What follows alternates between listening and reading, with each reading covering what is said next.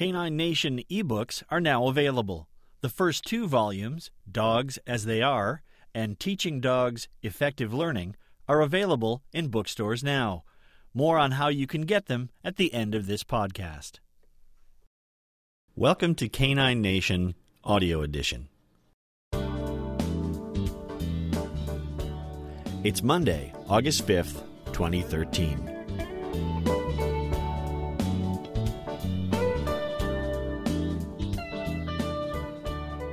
Canine Nation is a regular feature column that runs on the Life as a Human online magazine. Life as a Human features articles about what it means to be human, the good, the bad, and the enlightening. This column explores what it means to be human in our relationship with dogs. You can find it at lifeasahuman.com. To get directly to Canine Nation, go to caninenation.lifeasahuman.com. A complete archive of all the Canine Nation articles can be found there. Hi, I'm Eric Brad. Canine Nation is about learning, understanding, and living successfully with our dogs. Modern animal training techniques based on behavioral science can produce amazing results in working with our dogs. Whether your dog is a loved family member or a working dog, a canine athlete, or a trusted companion, positive training techniques based on science can help you enjoy a more productive and fun relationship with your dog. Join us as we explore the many facets of living with our dogs and taking a fresh look at how we work with them. Whether it's taking a closer look at everyday issues we share with our dogs or busting long-standing myths about training and dog behavior, I hope you find something useful in each of the Canine Nation articles. We're glad you're with us. Now here's this week's installment. Dog signals. Once upon a time, back in the 1960s I think, marine mammal trainers discovered the power of marking behavior of dolphins while training them. The concept was simple. When the dolphin performed the behavior they wanted, they would blow a whistle to signal the dolphin that they had done something correctly and that they should come to the side of the pool to get a tasty fish. It saved them having to learn how to throw fish accurately way out to the middle of the pool. The only catch to that marking system was that dolphins don't know that the whistle means, "Good job, come and get your reward," without some instruction. Thanks to the work of Ivan Pavlov and classical conditioning, it turns out to be remarkably easy to teach marker signals to animals. It is a simple association where the animal recognizes the pattern that every time they hear or see a marker signal, it is followed by something they like. It's a simple concept that animals learn very quickly. It turns out that marking behavior is not exactly something new for humans. We do it all the time when we interact with each other. We see it in the common courtesy of saying thank you in order to keep our social interactions working smoothly. While our human reward systems can be much more complex than the ones we use with animals, the elements are still there. When we request something from someone and they deliver it, we say, "Thank you," to acknowledge that we are happy with the results. The reward can be a smile, a generous tip, or even just the satisfaction of having done a job well. So while the use of whistles and clickers in training dolphins, dogs, and other animals was something of a revolution, we were really just being more specific about using something we humans are very good at: signals. Perhaps the revolutionary aspect we saw had to do with the fact that animals could read and use signals too. But the animal we should be least surprised at is the domestic dog. Over the centuries, we have been exchanging signals with them, and they have learned them by the hundreds. We just don't call them signals or markers. One of the most common markers that dog trainers have used for decades is no. It generally means that the dog has done something wrong or incorrectly and that nothing good is going to happen for the dog in the immediate future. Different dog training systems have advocated variations of the marker for wrong. There is the choke chain, which provides both a jingle noise and a tightening around the neck. There is the shock collar that delivers an electrical stimulus where the contacts meet the dog's skin. We have developed various forms of verbal markers like ah-ah, hey, knock it off, or bad dog. But they all mean the same thing. You messed up, and it would be a good idea if you didn't make that mistake again. Our signals for wrong worked so well that it shouldn't seem like any kind of revelation that a marker that means our dog did something right should work just as well. After all, if our dogs can learn the meaning for one signal, then why not introduce them to more signals that could make training them easier? Trainers who use a clicker or a verbal marker like yes with consistency and provide some positive reward after the marker can see amazing results in a very short time.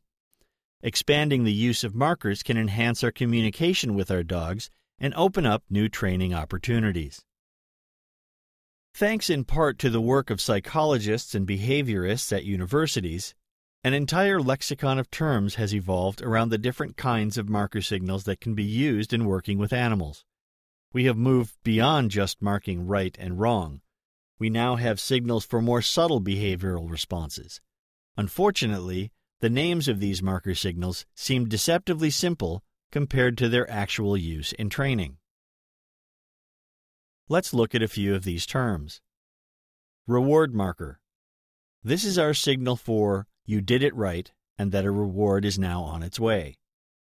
A punishment marker. This is our signal for sorry, you did it wrong and some form of punishment will follow. A no reward marker. This is essentially a signal for, well, nothing. Literally. It is intended to tell the animal that no reward is coming, but also that no punishment will be coming either. It is meant to function as a try again signal. It is a marker that says, that wasn't it, but you get another chance if you want it. And then there's the keep going signal.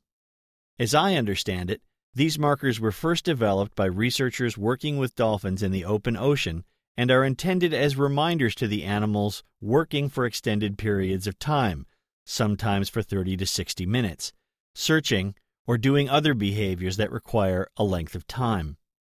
Basically, a keep going signal says, you are doing it right, but I need you to do more of that before I can reward you. Dog owners and trainers are all familiar with punishment markers, and many are even using reward markers effectively these days.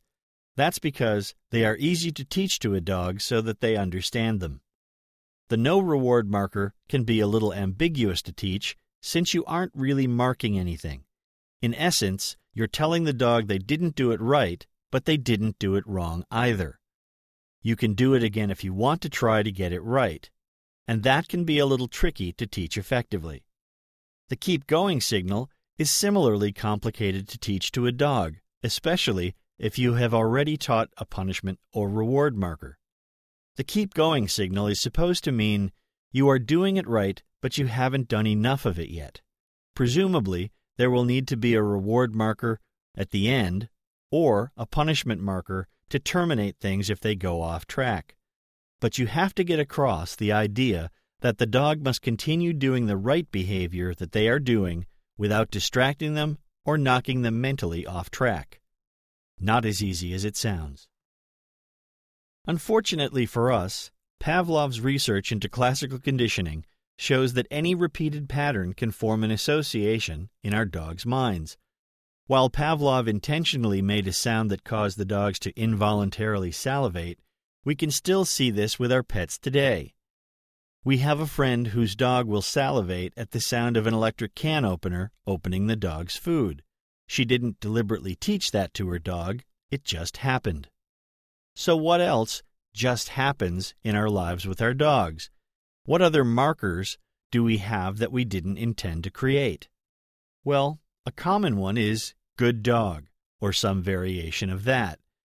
From our human point of view, we are just expressing affection for our dogs, but to our dogs, it can be a very effective marker that says, everything is going right and no bad stuff is going to happen. There may even be rewards involved. But we have a lot of other markers that we may not be intending. The family that only puts the dog in the car to go to the veterinarian or some other unpleasant place may be setting up the car itself as a punishment marker.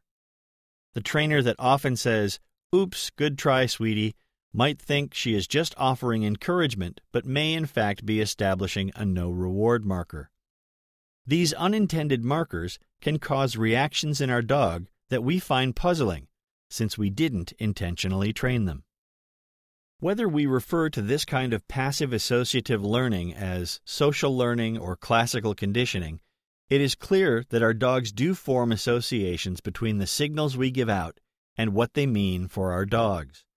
It could be the tone of voice, or it could be the shoes you put on when it's time to go to the park.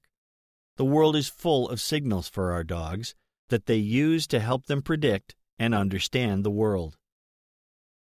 Since we can't escape the observation of our dogs, why not try to create the associations that we want so we can communicate better with them? Anything you do with any kind of consistency could become a signal to your dog about what might be coming next. If you are aware of that simple idea, then you have the ability to create a working set of signals for you and your dog. Imagine being able to say, "Let's go," to move along on a walk, or "Not right now," to get your dog to stop pestering you around dinner time. If you are consistent, signals like this are not just possible, but relatively easy to teach. But it will require that you think about how you behave around your dog and decide what you want those signals to mean. I don't know of any comprehensive or correct list of signals that you should be teaching to your dog. The reality is that we all teach some signals to our dogs already. But doing it with intention and some planning can make for some really productive and interesting adventures for you and your dog. Until next time, have fun with your dogs. I hope you enjoyed this edition of Canine Nation. You can find the text version of it at caninenation.lifeasahuman.com.